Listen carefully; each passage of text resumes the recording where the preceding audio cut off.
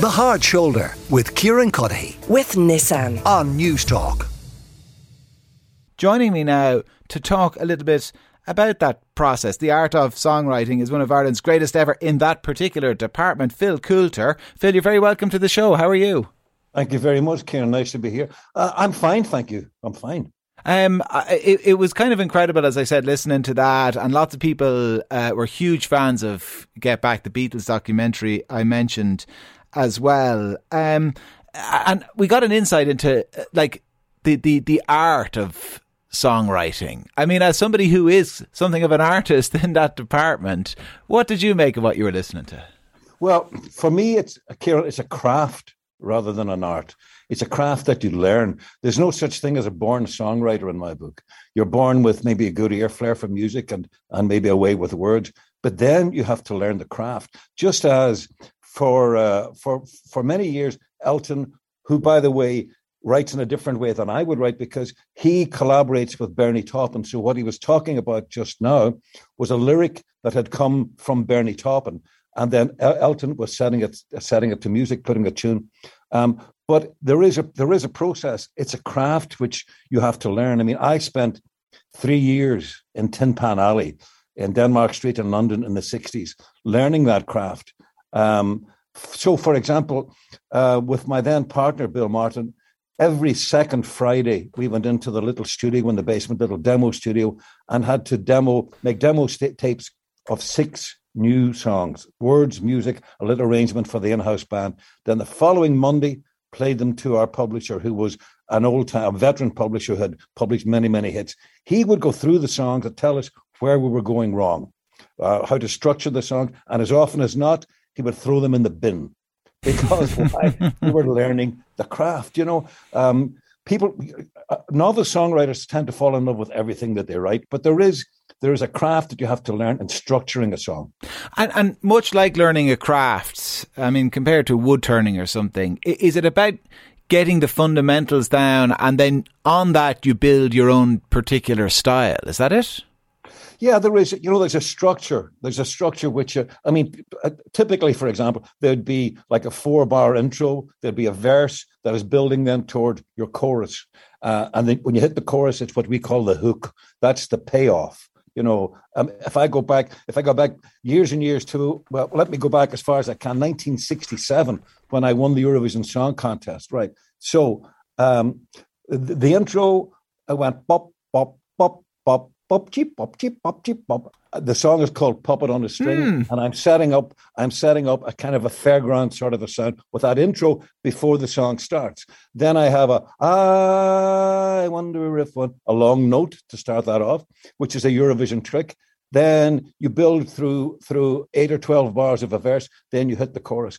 That's, you know, it's a kind of structure that you work towards. And whether it's Elton John or Paul McCartney or anybody else, there's a structure involved. What I kind of find fascinating there is, right, in Puppet on a String, obviously then the words, nice short, sharp words as well that tie in with that bup, bup, bup, bup, bup, as you mentioned. And compared to Elton John there and his reference to the word ballerina, and he says when you see the word ballerina, you know it cannot be too quick. The song has to be that little bit slower. The words, I suppose, reflecting the tone of the song. I find that interesting. 100%. There is a language of songwriting. There are certain words that just don't fit in a song. There's a language of songwriting, and your ear will tell you that you're trying to shoehorn a word into a phrase of music that's not going to happen. It's not going to sit comfortably. It's not going to sing. If it doesn't sing, you should bin it right away. The other thing to bear in mind as a songwriter is this is another sign of novice songwriters when they twist the emphasis on a word. For example, say a word like tomorrow. Right, that's tomorrow. You should never put tomorrow in a phrase of a song or tomorrow. Tomorrow is the way you speak it. That's the way you should also sing it. Though there are just basic rules, and that is what I say: the language of songwriting, the structure, the process. And how much have you seen that change in terms of what is popular today? Because if you listen to the top 50 or 20 or 30 songs played in any given week, say on Spotify or whatever platform people use, an awful lot of the ones that are popular because they're part of a TikTok trend at the moment. And I guess they kind of have to hook people in very quickly with something catchy. I mean, I'm sure that was a formula as well for an awful lot of songs. It wasn't like there was big, long, melodious intros to everything written before TikTok. But there's more of an imperative for that now, isn't there? Yeah, because the attention span back in the day, you had to build up towards your hook, as I mentioned earlier, towards your chorus, your payoff line. Now, because of the TikTok thing, all of that process seems to be undermined. That's all turned on its head. You no longer have the intro. You no longer have the verse to build up to your hook. The hook happens right away. And that's a reflection on the whole TikTok mentality. It's like, it's like instant gratification. But the verdict on all of that TikTok stuff is, if you were to ask me for a simple definition of a song of substance, a song like a good song, I would say, if you want a simple definition, longevity. In other words, if a song has been around for 40, 50 years, it's a good song. It's a song that has good legs. I cannot see too many of the TikTok songs being around in another 50 years. What's interesting as well, Phil, when I look at kind of your musical canon and everything you've produced, is most people in any given industry have a niche. But I'm not sure is that fair to say of you. I mean, there's huge variety between, The Town I Love So Well to Ireland's Call to Congratulations, of course. Yeah, no, but because I'm a professional songwriter, and again, I go back to learning my trade in Tin Pan Alley. And when you had to have a flexibility to move between styles and between genres. Nothing is forever. Had I, for example, in a period with the Eurovision Song Contest, I won it in 1967. I came second in 1968. I won it again in 1970 with All Kinds of Everything, and I came fourth 4 or 5 years later. So then I kind of had a good handle on Eurovision. Now, Kieran, if I had said, right, Phil, this is your forte, this is what you know about, you're a Eurovision songwriter, I would have been dead in the water very shortly afterward, because nothing stays the same. Equally, when I was having the hits with the teeny bopper stuff, with the Bay City Rollers, who were like the biggest teeny bopper act in the world, with Kenny, with Slick, I had a stable of those teeny bopper bands. And million-selling records around the world. If I had said to myself, right, Phil, this is your specialty, then again, I would have pigeonholed myself. I'd boxed myself in. Again, the only way I kept sanity, apart from anything else, is I could spend a week or 2 or 3 weeks in the studio in January with the Bay City Rollers and getting a lot of teeny bopper hits. The following month, I'd be in the same studio with Luke Kelly and the Dubliners. And that's a completely different genre, but it still calls on the same skills and the same know-how in terms of songwriting. And despite the fact it was calling on the same skills, I mean, was the process always the same? Or the length of the process, for example? Did it take the same amount of time to write Congratulations as it took to write The Town I Love So Well? Absolutely not. They're two very good examples, Kieran. Congratulations. I tell you the story about that. Having won the Eurovision 1967, again, Eurovision time came around in 1968, and our publisher said, "Right, off you go. We need a few songs, and we need to enter this Eurovision Song Contest again." So we went back to the piano, wrote a song which I was convinced was going to be the winner. A song which rocketed into obscurity, was never heard again. A song called My Magic Music Box, and I had a little music box, and I thought, this is a dead winner.